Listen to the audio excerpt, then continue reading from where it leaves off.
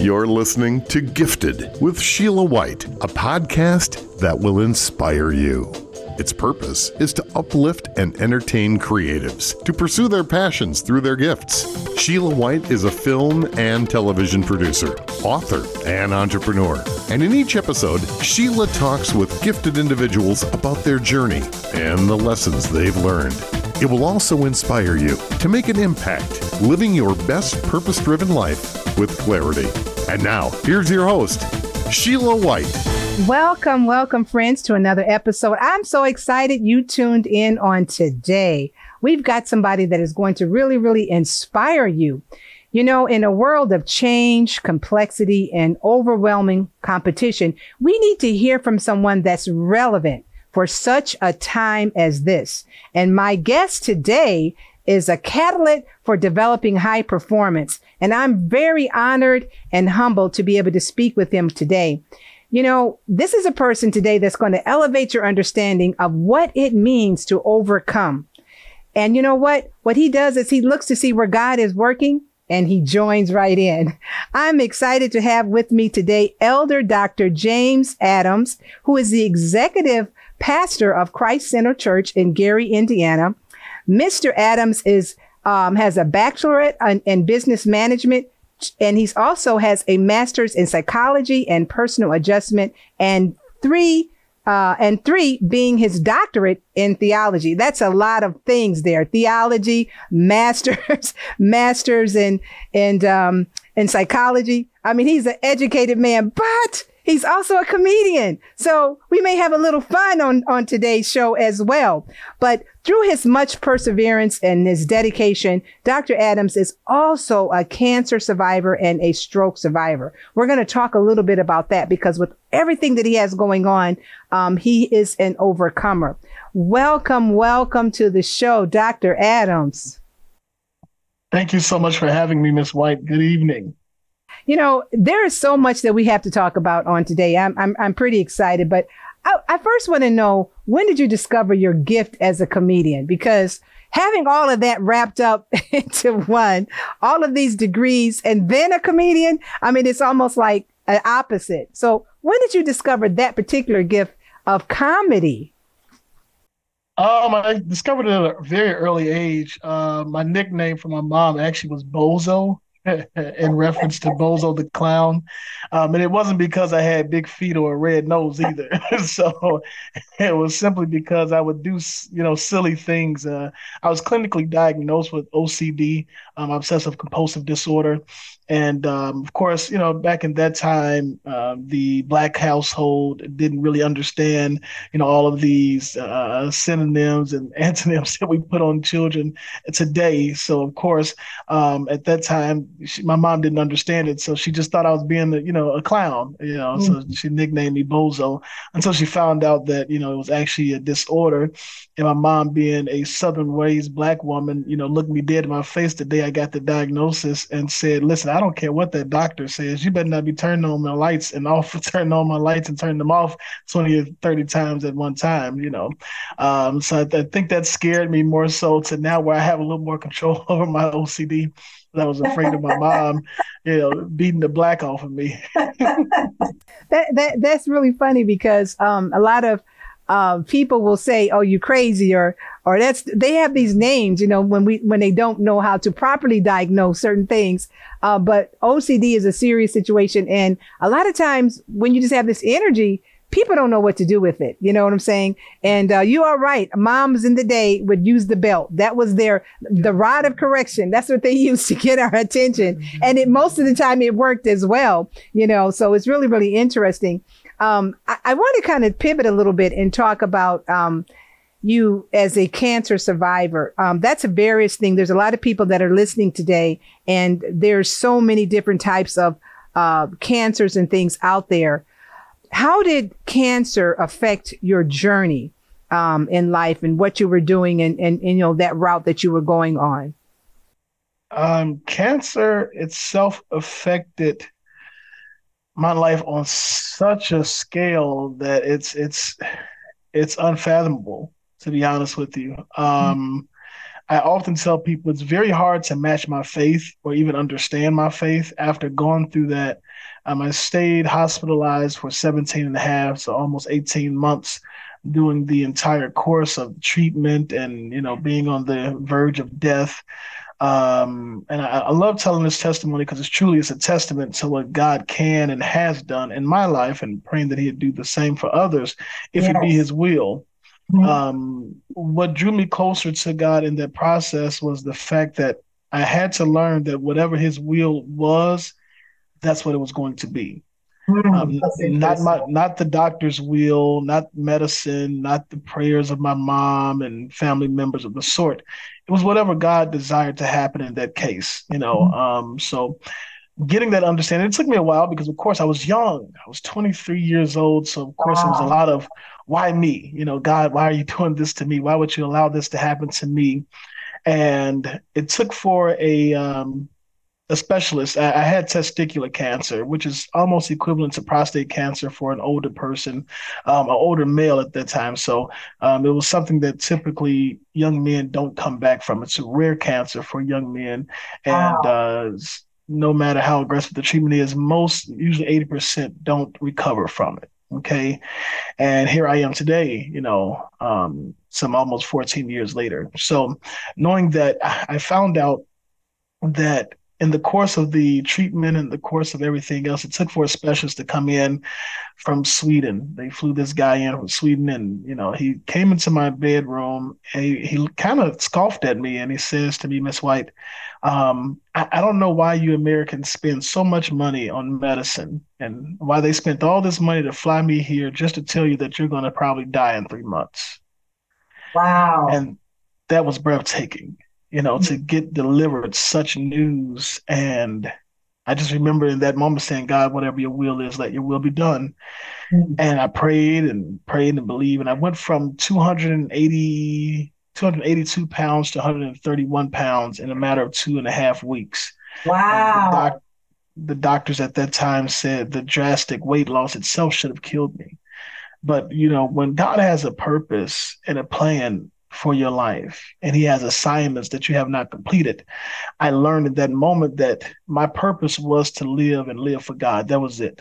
Period, point blank. There was nothing else to it, nothing outside of that, nothing major. We get so saved and sanctified, and I want to know what my purpose is. And everybody's purpose as a believer is to just live for God. That's it. However, we all have assignments.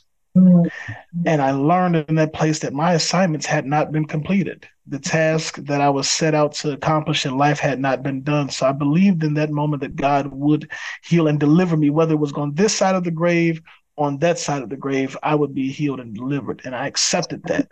So then when the nurses would come in for my treatment and things of that sort, I would say I had victory. So they'd say, "Well, Mr. Adams, you have cancer, so you can't do this." I said, "No, I don't have cancer. I have victory." And they thought I was crazy. They thought I had lost my mind. They started having psychologists and psychiatrists come in, neurologists. They're like, "This dude is losing it. He doesn't understand the veracity of his diagnosis. So, let's get him some help." And I would tell the psychologists, psychiatrists, the neurologists, "Hey, I don't have cancer. I know what you guys say, but I'm going to say that I have victory."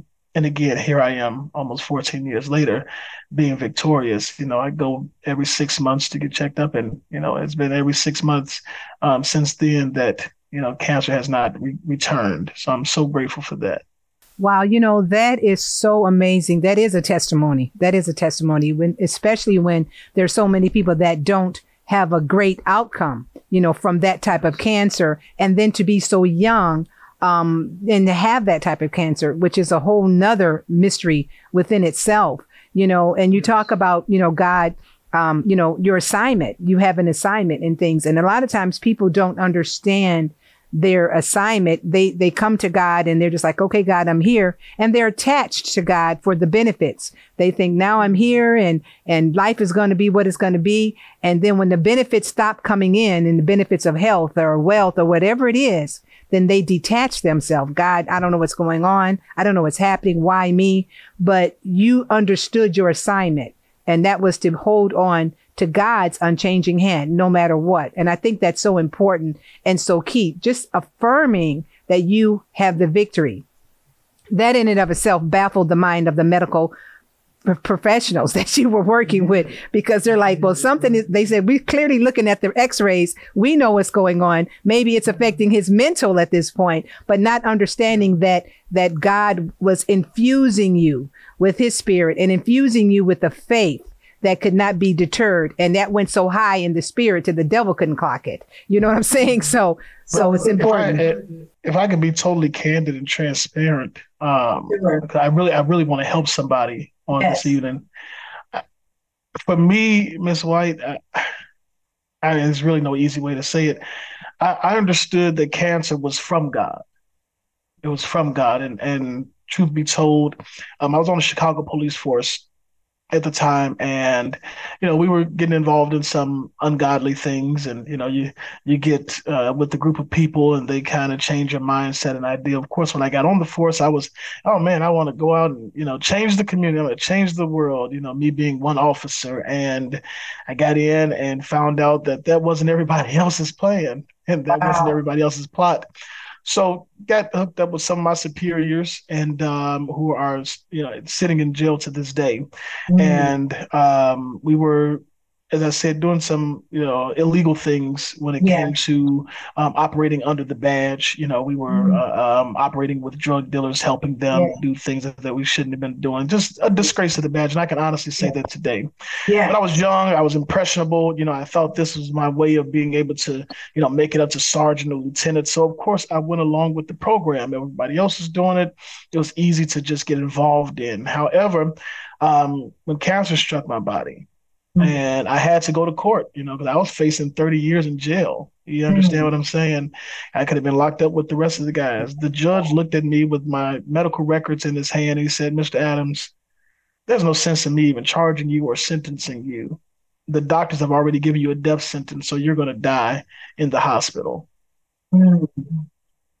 And when I tell you, that shook my entire world. Now, this is the second time that I've been told that I'm going to die. I got a specialist that told me this, and I got a judge that told me this. So death it has to be imminent at this point. I'm praying that nobody else the third time tells you, because they say the third time's a charm. So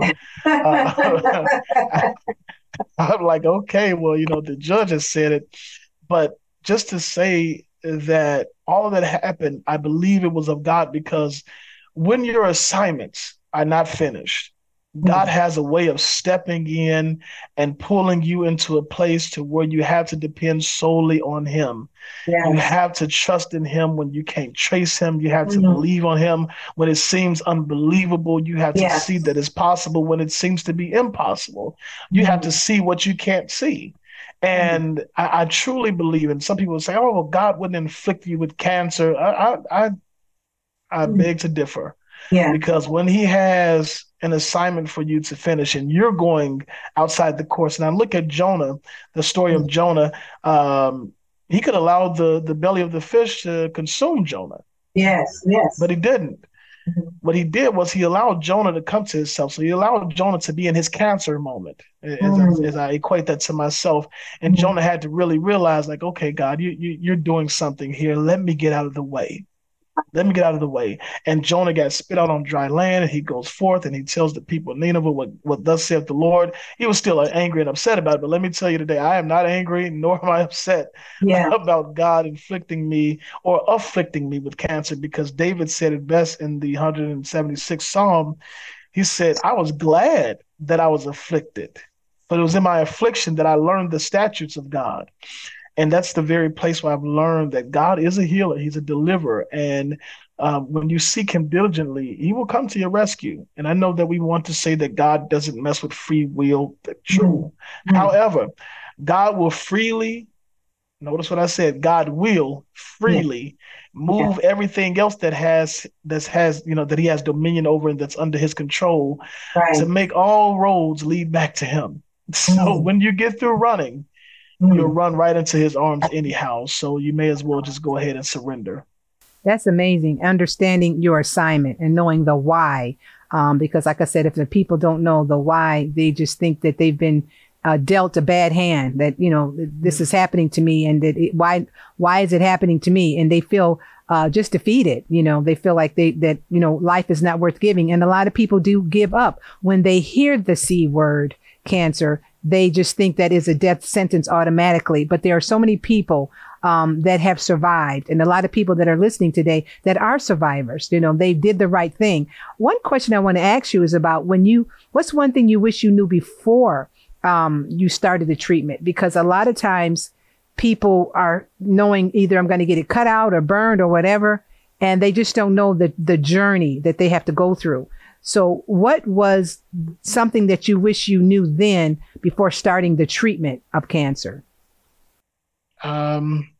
I would definitely say the one thing that I most certainly wish I had have known was the cause and the effect of chemo and radiation.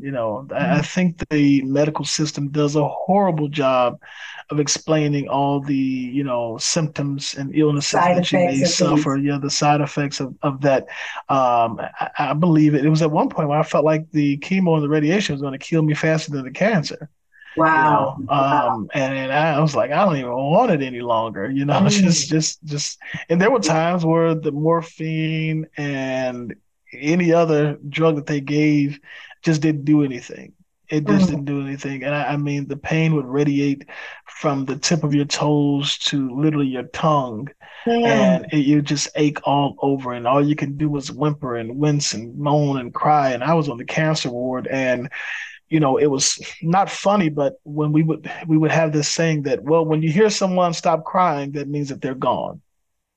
So as long as you were crying and whimpering and wincing, then we knew that you were still yet amongst us. But when we no longer heard you, okay, they checked out, and then you would see that bed rolling down the hallway with the sheet over it, and you would understand that, okay, that person made their transition. But I wish I had have known the brevity of the effects, and I still deal with some of the effects to this day from it. And this is, again, almost 14 years later. So if I had known then, I probably would have opted to just deal with it, and I'm crazy enough to believe now that, God's healing would have still taken place without chemo, without radiation. Wow. What's been one of the most significant things or changes that you see in yourself now that you're cancer free? I mean, that's a big story, a big testimony. And so what would you say is the most significant change? I mean, I know in lifestyle, people say, I eat this way, I exercise, all these things. But for you, what was that most significant change now since you're cancer free? Well, I've always been a fat kid.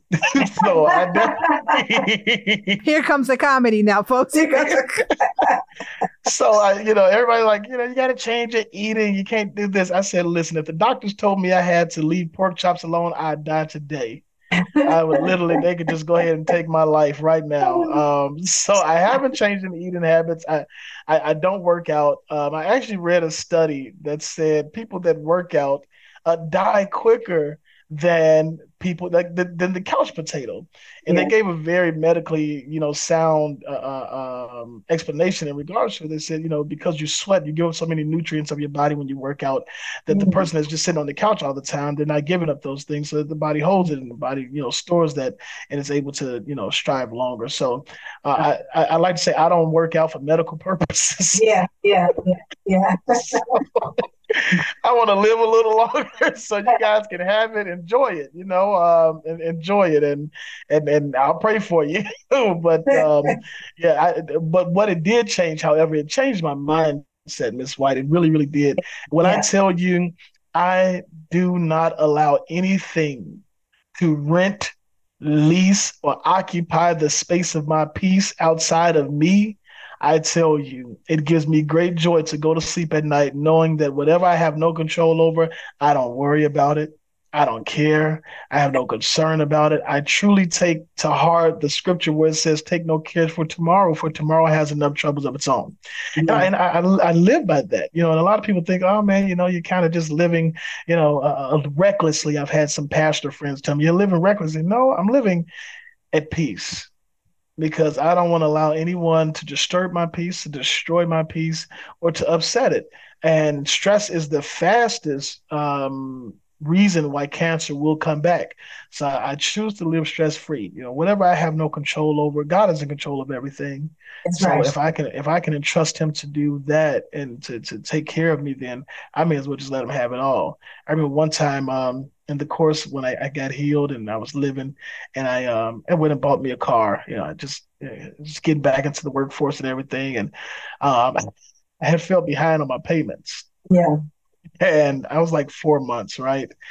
So the car company, they called me and they said, Mr. Adams, you're 4 months behind on your payments. Would you like to make a payment today? So I said, well, if I'm 4 months behind, why do you think that I want to make a payment today? I didn't call you, you called me. Yeah. So she kind of chuckled. She said, okay, well, I'll give you that. However, we need to get a payment from you before we have to repossess your vehicle. Yeah. I said, well, I've read the contract. She said, okay. I said, and the contract says that I have 60 months to pay you guys. So I don't know why you're calling me. We're only 4 months in. I tell you what, call me back in month 59 if I haven't made a payment. We'll talk then. Wow. But I tell you, that lady, she laughed so hard. She said, now, I've heard so many excuses as to why people haven't paid, but this is the first. So I'm going to go ahead and disconnect the call. You have a nice day. Wow. And I ended up actually, getting back on top of it. But it was just that yeah, hey, if you guys come and get it, you come and get it. You can't take my joy. You can't take my peace. A car and a house and things of that sort, they won't disturb my joy. And I did a personal study with some of the people that live on Lower Wacker Drive in Chicago, Illinois. The transients, as we call them, the people that are less fortunate or homeless. And I found out, Miss White, that these are some of the most freest people in the world. They don't worry about what they have to eat because somebody gives them food, somebody brings them blankets down there, somebody gives them tents, someone gives them socks, someone gives them underclothes, somebody provides for them, and God sees fit to that. God sees fit to allow churches and ministries to take these people the things, the necessities that they need to live. They don't have to worry about any bills. They don't have to go and punch anybody's clock. They don't have to do nothing but just if they wake up, hey, I'm out here and I'm living. And I've adopted that mindset. Now, I'm not living on the street and nor am I living in the cardboard refrigerator box. However, I'm grateful for what I am living in and where, what I'm able to do in life. But if it's all taken away from me, to God be the glory. And, it's because even the sparrows and the cattle on 1,000 hills, God provides. He provides. You see little squirrels running and different animals out there, and somehow or another, they're surviving. And nobody is necessarily feeding every single animal that's wild out there, but they're surviving, and things like that. And it is amazing how God does provide for his creatures. Not only in the animal kingdom, but in the human kingdom as well. People will give. There are, like you said, churches that will provide things for people that are less fortunate. And then sometimes people will just see somebody and just give them something if they're on the street or whatever. So people's needs are being met and things like that. It's really interesting. And, our heart goes out to those that feel like the world is so cold that nobody cares and things like that, because we know, like you said today, that Jesus is there and whatever his will is his will. So don't worry. As you said, don't stress, live stress free, in the sense of don't let people worry you. You know what I'm saying? And don't give, people have issues and things like that, and they're looking for somebody to give them a tissue for their issues. You know what I'm saying? Because they want to have a pity party, but you just have to realize that you just have to do what you can do and don't worry about the rest. You know what I'm saying? Because God will provide. And it's important for people to understand to go to God, to pray to God, to rely on God, because he can send help. And sometimes he's just trying to get your life to turn around, and you have to hit that place, that rock bottom place, or go through something like that for him to get your attention. I've heard of people going to prison and then they find Christ in prison and their life is changed around. So by any means necessary, whatever he has to do, that's his business. He can do and things like that. Now, I know that you have in your story, you've had a stroke as well.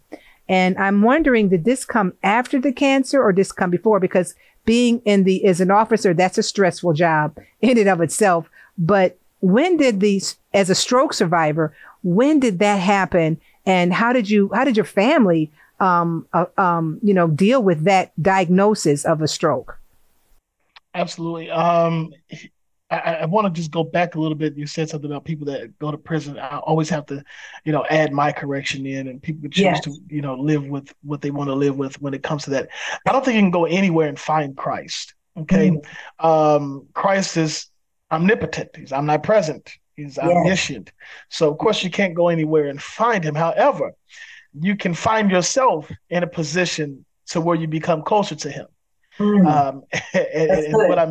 what I mean by that is, of course, we get into some tumultuous situations in life, and we do some crazy things, some asinine things that will put us in situations that will cause us to draw nigh unto thee.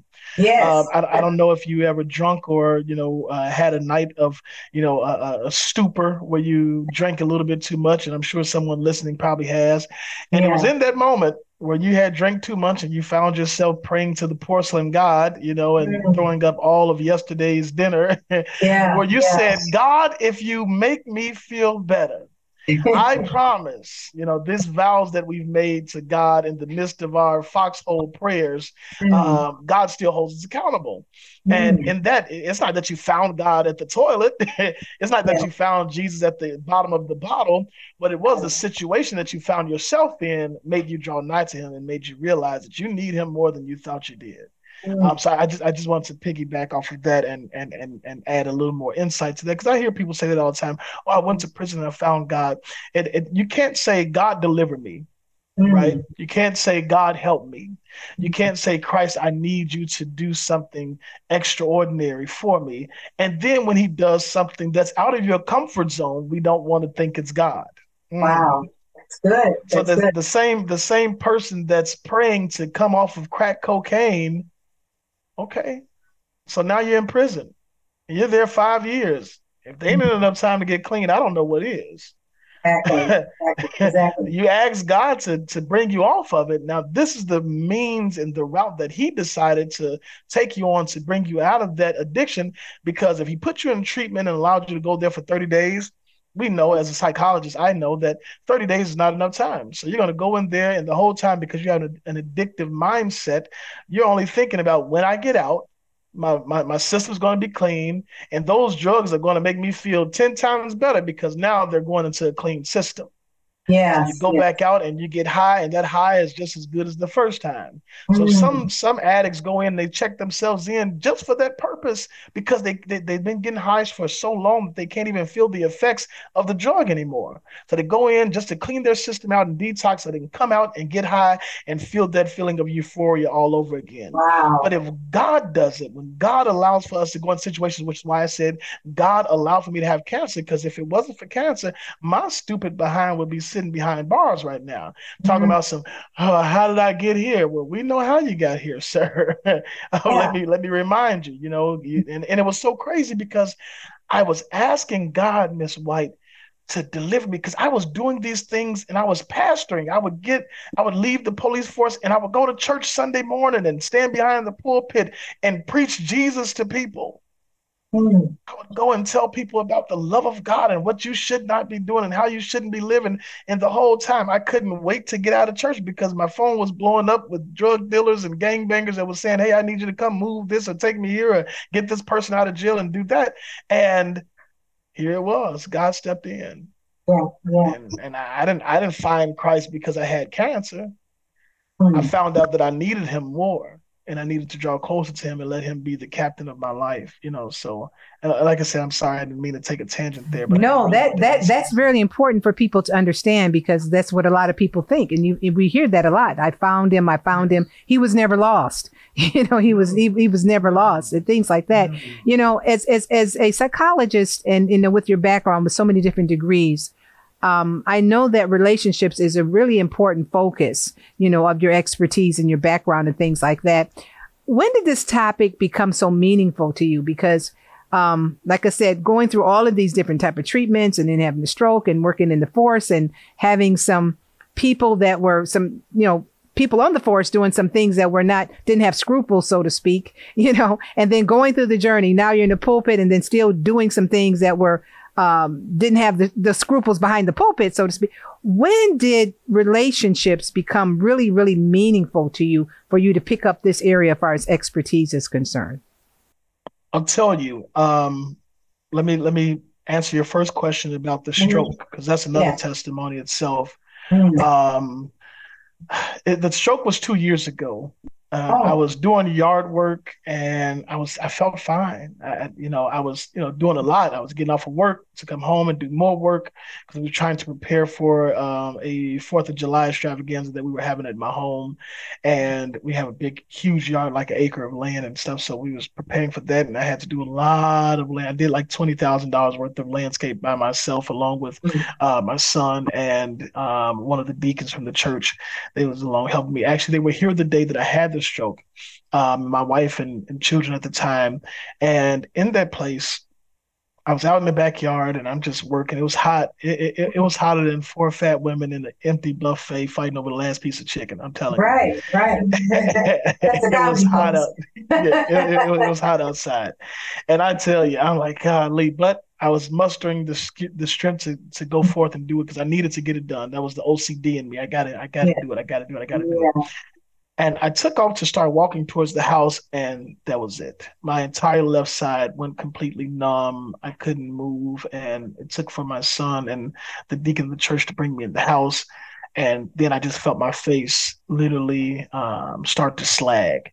And that's Yeah. when they called the ambulance, and ambulance came and got to the hospital, and they gave me a blood blocker medication that will release any kind of buildup in the a blood unblocker. I'm sorry, Yeah. that would release any kind of blockage in the veins or anything like that. Mm. So they gave it to me right before they took me into the MRI. Okay. And as soon as they took me into the MRI, they were able to watch this medication clear the blood clot that was getting ready to travel into my brain. Wow. I could have What the? literally died within moments. So they were able to watch the blood clot be cleared in the very moment where it could have reached my brain and just took me out. I would have had a brain aneurysm and died right there in the hospital. Wow. And they told me, this is the testimony. They told me that it would probably take me 3 years to get at least 80% of my faculties back on my left side. Mm. When I tell you it took 7 days, Oh my, a miracle. 7 days. That's a miracle.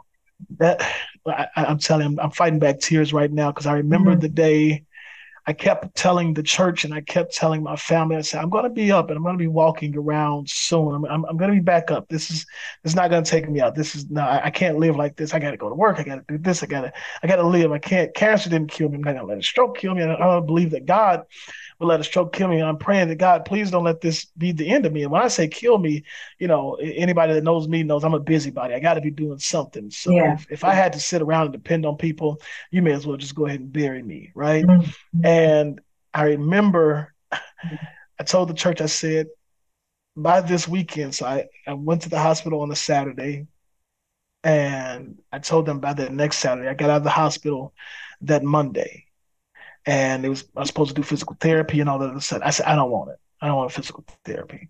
I don't want it. I believe God. I'm gonna trust God. And this is battle between me and God. And I said, Mm. God, you got to do this. Don't do it for me, but do it for the unbelievers. Do it for the people at the hospital. Just Yeah. use me. Just use me as a vessel. Yeah. And I would try to walk around a little bit, and I'm sitting there slobbing on myself because I couldn't control my face and my lips and my muscles. It was horrible. And I sat up Saturday morning on the foot of my bed, on the side of my bed, and I kicked my feet around, and I said, God, let today be the day. Let Mm. today be the day. And I began to move. And when I tell you the idea of standing in faith, I'm sorry. Wow. Um, That's a miracle. yeah, the idea of standing in faith, that's really what it was. Because I literally had to stand up on faith because I wasn't able to stand without a cane or a crutch or something. And I stood up and it was like a rush. I felt all of the power coming back to my extremities. And I called my wife in at the time. And I said, come here, come here, come here. Because she comes running into the room. And she's like, oh my God, what are you doing? Sit down, sit down. I said, no, I'm okay. She said, no, you're not okay. You're crazy. You're not okay. I said, no, I'm okay. I said, look. And I started moving my left foot and I started moving my left arm and I started running in place and I began to shout all throughout the house. And oh my God, I couldn't wait to go back to the hospital Monday. And I went back to the hospital Monday and the doctor himself said, if it wasn't for the fact that I was the one that treated you, I would say you never had a stroke. Wow, that's a miracle. What God does is he doesn't leave residue, he leaves evidence. Mm-hmm. Stains leave residue. God is not a stain maker. He's a stain remover. So he leaves evidence that he was there to remove the stain. And I'm so grateful even to this day that he did just that. So that segues into why relationships are so important to me. My mom passed away this next month to be 6 years, and she passed of dementia. And growing up, the youngest of four boys, I really felt like my mom could have did so much better raising me. I wanted to play the piano. I wanted to tap dance. Now, mind you, I was probably every bit of 200 pounds at the age of 8. And talk about tap dance and anything. I'm like, you're not going to tear up my floors, jumping your heavy self around with some tap shoes, let alone with regular shoes on. So she didn't put me in tap class. So I kind of despised my mom for a little while. And it just broke my heart because I'm like, Mom, you could have did so much better. So when she got sick and we had to take care of her, and I became her power of attorney, I began to realize that she gave us the best that she had. Yeah. Her best wasn't what I wanted it to be. It wasn't good enough for me. However, it was the best that she had. Mm-hmm. So it made me understand the power of relationships to a different degree, Miss White. It made me look at people on a different level when we put so many limitations on them. We put so many expectations on them. And the reality of it is they can only give you what they have. And if what they have isn't enough for you, that's okay. But love them anyhow. Love them anyhow. And I found out that we ourselves create an imagery of God. We create this God in our mind, this God of love, this God of comfort, this God of joy, this God of peace, this God of no suffering. We create that image of God instead of realizing, and this is very profound, and somebody can use it if they want to. I'll give it to you guys for free. So the image that we create of God is what we do on our own mind. However, we fail to realize that we're created in his image. So we don't move according to how he wants us to move. We want God to be our puppet, and he's not. So in that, it drew me closer to having an understanding of relationships and the power thereof, understanding your worth, understanding the value that you possess, and being comfortable with what you have, owning your true self, and not allowing anyone to own you. Relationships is about compromise. It's about companionship. It's about, being able to comprehend the things of each other and going forth and saying, hey, listen, I love you enough to whereas I'm going to become what you need, not what you want. When we learn in the place of becoming a need opposed to a want, watch this. Our wants change daily. I'm sitting here doing this interview, and I want a Whopper so bad I don't know what to do with myself. I'm telling you, it's them fat boy syndromes, right? And like I want it so bad, I've manifested the taste in my mouth. I'm about to start looking at my fingertips in a second, right? Like I'm already eating it, and that's what I want. But however, when the interview was done, watch this, Ms. White. When the interview was done, I may no longer want a Whopper.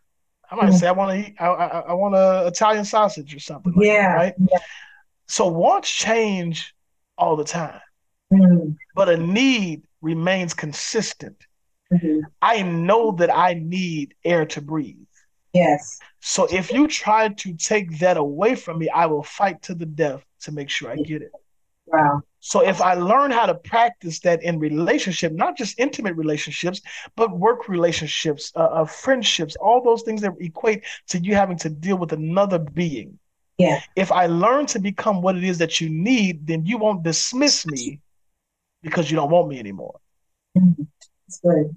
You may not want my behaviors. You may not want, the issues that I bring to the table, but you'll realize that I'm an asset. I'm a necessity in your life. Mhm. So therefore, you're going to become whatever it is or whatever you have to do to fulfill that need. And I hope the people are listening to that. No, I just hope the people are listening to that, because when you say wants versus needs, it's so important. And you broke it down so eloquently for people to, I mean, you just broke it down like a fraction, seriously, for people to understand that, and wanting more, being more of their true self, which is so important. And when you think about it, as far as when we're talking about relationships and things like that, people wanting to be their self, there's a want, there's a need. What should the driving force in the relationship be? Because they're coming from different point of views. You know what I'm saying? And so what is the driving force? What should that be? This person has a want, this person has a need. How can that merge? How can that come together? What should be the force, the driving force to merge that relationship? Being honest. So watch what happens in this society now. This is the way we date, right? So what I'll do is when I meet a woman and that woman meets me, we become, friends. We start dating. We discover that we like each other, so we date, and we don't court, right? Let me make that plain real quick for those that may be listening. Dating means just that. It means that we are in the transitional phase for me and for you to see if we're somebody that we want to be monogamous with. Okay. So if I'm dating you, I could be dating you and 15 other people. This is my process of being able to see who I want to be with. And I have to be honest. A lot of times people are not honest about that. They say, oh yeah, we're dating, and they give the impression or the illusion that it's just me and you, when it's me and you, your mama and your cousin too. It's everybody else that this individual is dating, and then they hide behind lies. So now you start the relationship off with lies because you've given this person the impression that it's just you and them. However, if you take that, what happens in that place is, after month 1, 30 days, you open up a little bit more to this person. 60 days, you open up a little bit more. 90 days, you open up more. 120 days, you open up more. So by the time you get to 360, you open up some more. And now this individual who you've opened up to has to get used to you at this state opposed to who you introduced them to. Ouch. Instead, what we should do is be our whole self up front. I'm not going to give you me in increments. I'm going to give you all of me right now, here today, so that you can make an executive decision that I am somebody you want to move forward with collectively. So when we don't do that, what happens is when I get into month 3, the 90-day mark, and I meet Boom Quisha, who I was introduced to Tiffany, I'm like, wait, who is this lady? Where'd you come from? And then the inference is on the person to be okay with you making this huge transition within this time. And it's unfair to the people. This is why relationships, fail drastically as though they do, because we're dating wrong. So if I date you, I get to the place of saying, okay, now I want to court you, meaning that I want to pursue you and you alone. That's it. Now I'm talking about intimate relationships now. Okay. So I want to date, after I've dated you, I want to court you and I want to pursue you and just you. And I hope that you want to just pursue me, right? And after that comes the engagement. And after the engagement comes marriage. Unfortunately, we think that the end goal is to be married. That's not the end goal. The end goal is to die married to the same person that you got married to. That's the end goal. So once we understand those concepts of relationship, I believe that it will strengthen our walk with each other. We will have more tolerance for each other because I got a chance to view you up front. You gave me the opportunity to process who you are, what you have to offer, and allowed me the opportunity to fortify my decision by saying, yes, I'm willing to deal with that. Opposed to introducing yourself to me in increments. And now we're in 5 months and you're like, okay, well, you should be okay with who I am today. And I'm like, wait a minute, that's not the avatar that I met, 5 months ago. Yeah. That's not the version of you that I met 5 months ago. However, that's not to say that people don't change, because they do. But when we change and we have been totally honest with each other up front. These are my flaws. These are my characteristics. These are my character traits. These are my likes and my dislikes. Having the time to actually converse. We don't do that in the dating process. I like you. You like me. Circle yes or no. We circle yes. And here we go. We go out to the movie. You can't really talk at the movie. So you sit there, you look at this big screen. Y'all might rub each other's arm. Y'all get in the car. You drive her home and you go about your day. There's no communication there. And then after that, you dated her. You went on one date on Monday. Tuesday, you're moving in together. Wednesday, you're engaged. Thursday, she's pregnant. Friday, y'all breaking up. Saturday, you moved out. Sunday, y'all back in court having a divorce party. And Monday, you back on the market. But what I wanted you to talk a little bit, because, you know, you're a theology person as well.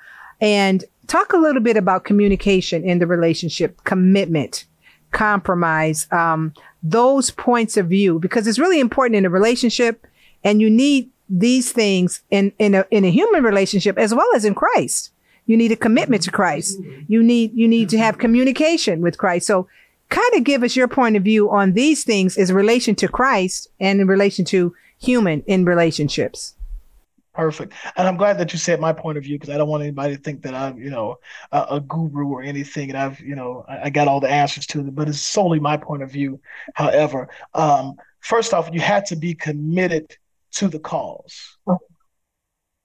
And that cause has to be communicated to you up front. You have to have that communicated to you. It's kind of like going into the bank, right? And you want to get a loan. Okay.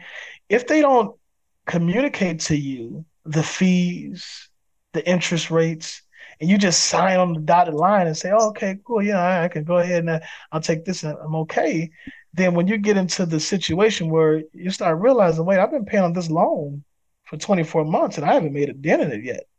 Oh, that's because you didn't understand that you had 39.99% interest rate. Yes. They didn't explain it to you. They have to communicate the cause to you. And I'll say this. I used to partner with the car dealership selling cars, and it saddened me. It saddened me when I would watch some of the consumers come in, that just got their first job at McDonald's. They're making maybe $338 a week. So now they feel like, okay, well, I'm making about $1,500 a month. And then you slap them with the $450 car note. And they're like, oh, yeah, I could afford that. I had a $1,500, $450, that's fine. But you don't explain to them that you're selling them this $10,000 car with the interest rate of 29.99, meaning that in this 6 years that you're giving them to pay back this $10,000, they're going to pay back close to 30 grand. And they don't understand that. All they see is, oh, I can afford this car note. So the cause has not been communicated to them directly, which causes us to make uninformed, irrational decisions when we deal with people. So our commitment to the cause has to be communicated. With our relationship in Christ, the cause is there. Okay, let me say this, and I pray that this really reaches the masses. Yeah. As a pastor of a church, as a doctor of theology, I will say this emphatically, okay? Mm-hmm. I do not serve God because I want his blessings. I do not serve God because I want to go to heaven. I serve God because he is God and that's it.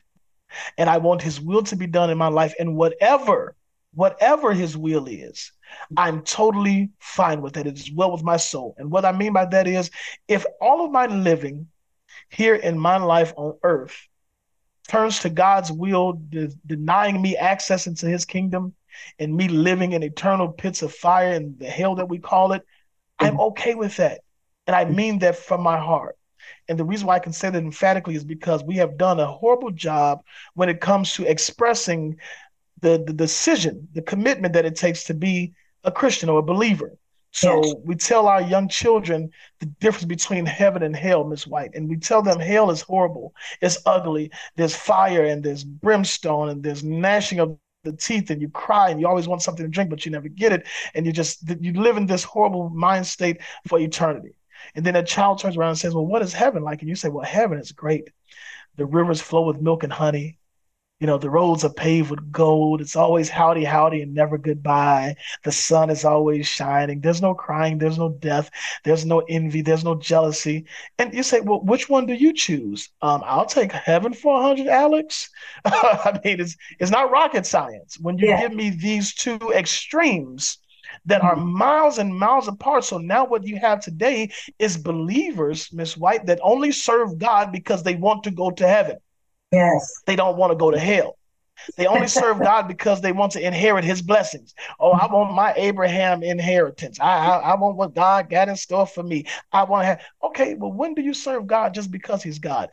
Jesus Christ himself served God so much so because that was his father and he wanted his will to be done that he was willing to die. Yes. A gaudy, unpleasurable, unimaginable death. So don't tell me that you only want to serve God because he's going to bless you. You got to take everything that comes along with God being God. This past Sunday, which was yesterday, I preached a message, and the message was titled LGBG, Let God Be God.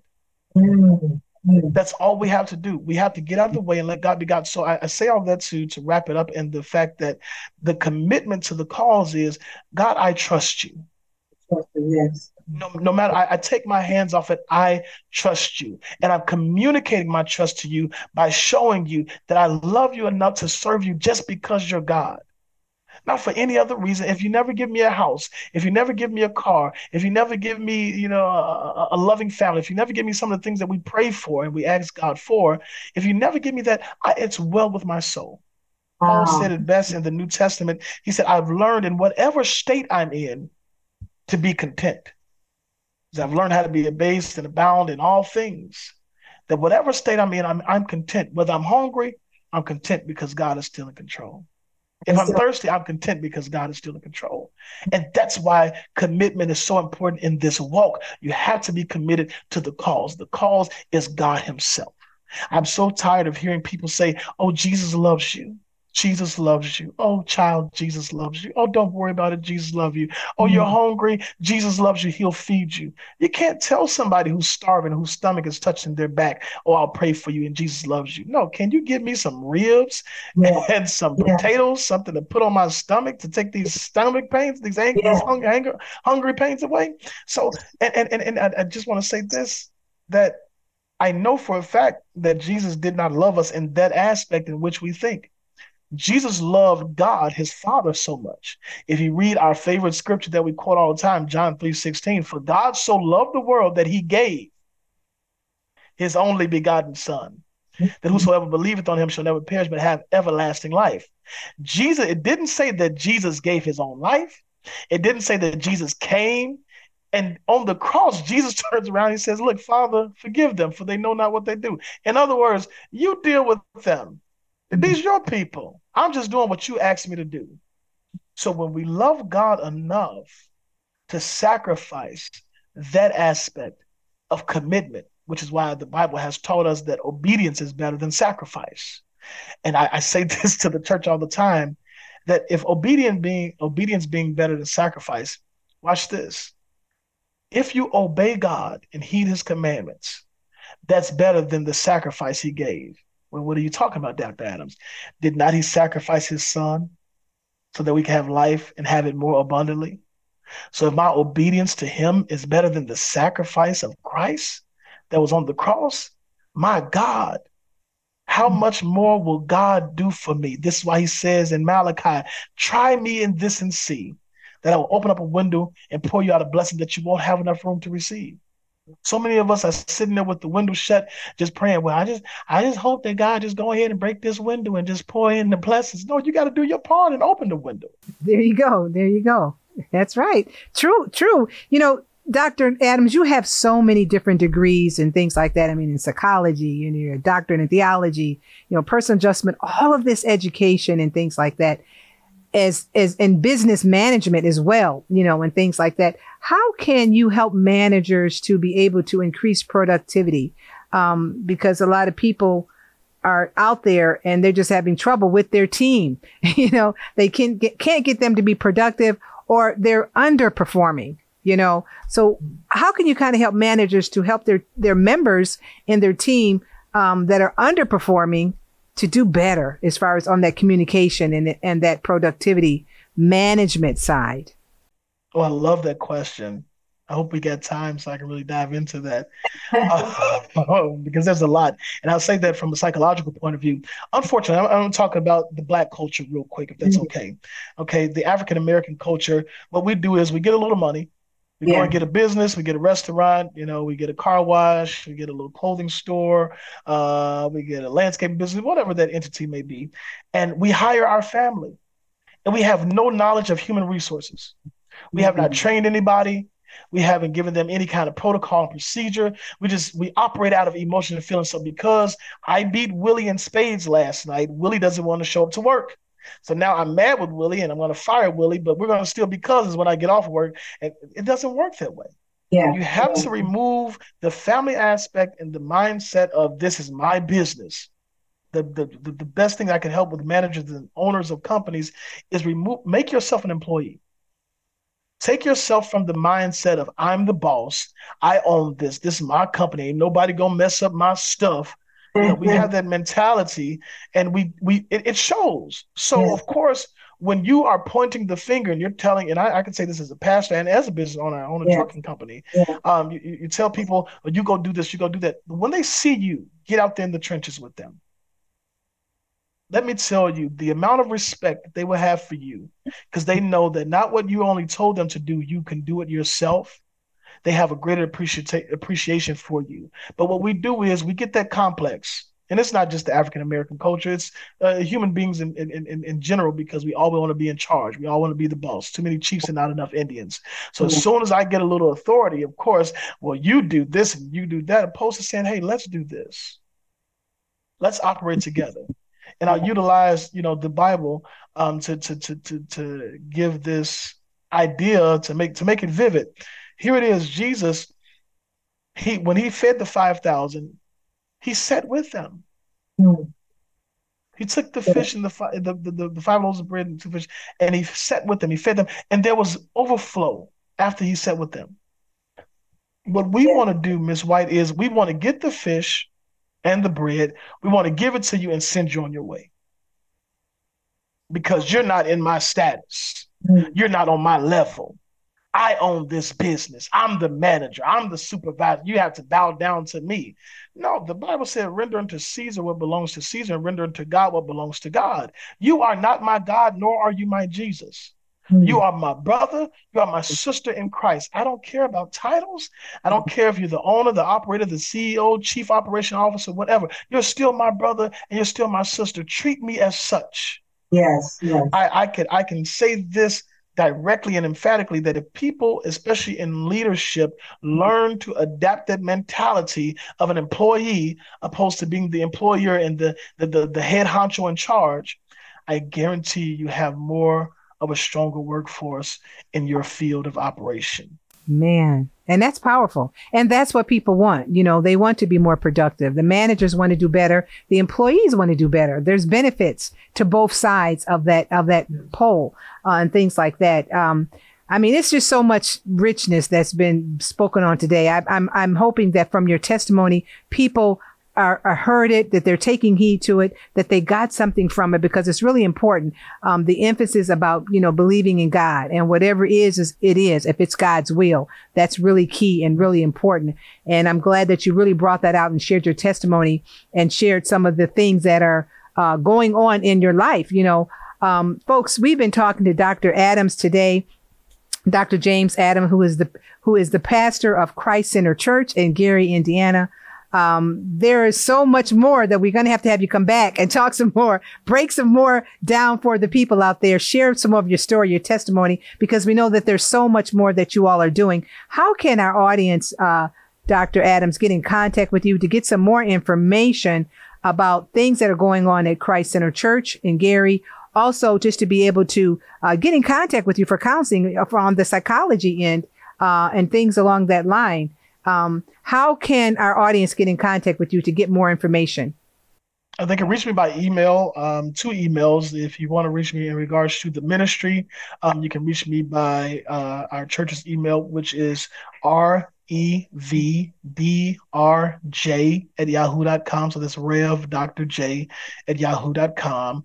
You can reach me there concerning ministry. For the counseling aspect of things, you can reach me at Become a Better You CS at yahoo.com. So that's all one word, Become a Better You CS at yahoo.com. That's for my private practice, Become a Better You counseling services. So it's Become a Better You CS at yahoo.com. And if you want some comedy, you can reach me at Dr. J the Comedian at gmail.com. So that's Dr. J DRJ the Comedian at gmail.com, or you can reach me by phone, which is 815-217-7000. And again, that number is 815-217-7000. Wow. Well, folks, we want to thank you for listening today. If you did not hear this entire broadcast, we want you to visit our website. Dr. Adams' information will be on there. Please visit the website at www.road2eternity.net and hear his incredible story. Also share this story with your family and friends. Get in contact with Dr. Adams. There's a lot of comedy that he has. He shared a little bit of it with us today, but his story is so profound. His testimony is profound, and he's here to help people. Like I said earlier, he's looking and see where God is working, and then that's where he wants to join in. So I want to thank you for listening, and we'll see you next time. Thank you for listening to Gifted with Sheila White. We hope you understand how your gifts can make an impact on the world. Gifted with Sheila White is produced by Road to Eternity, a film and television production company.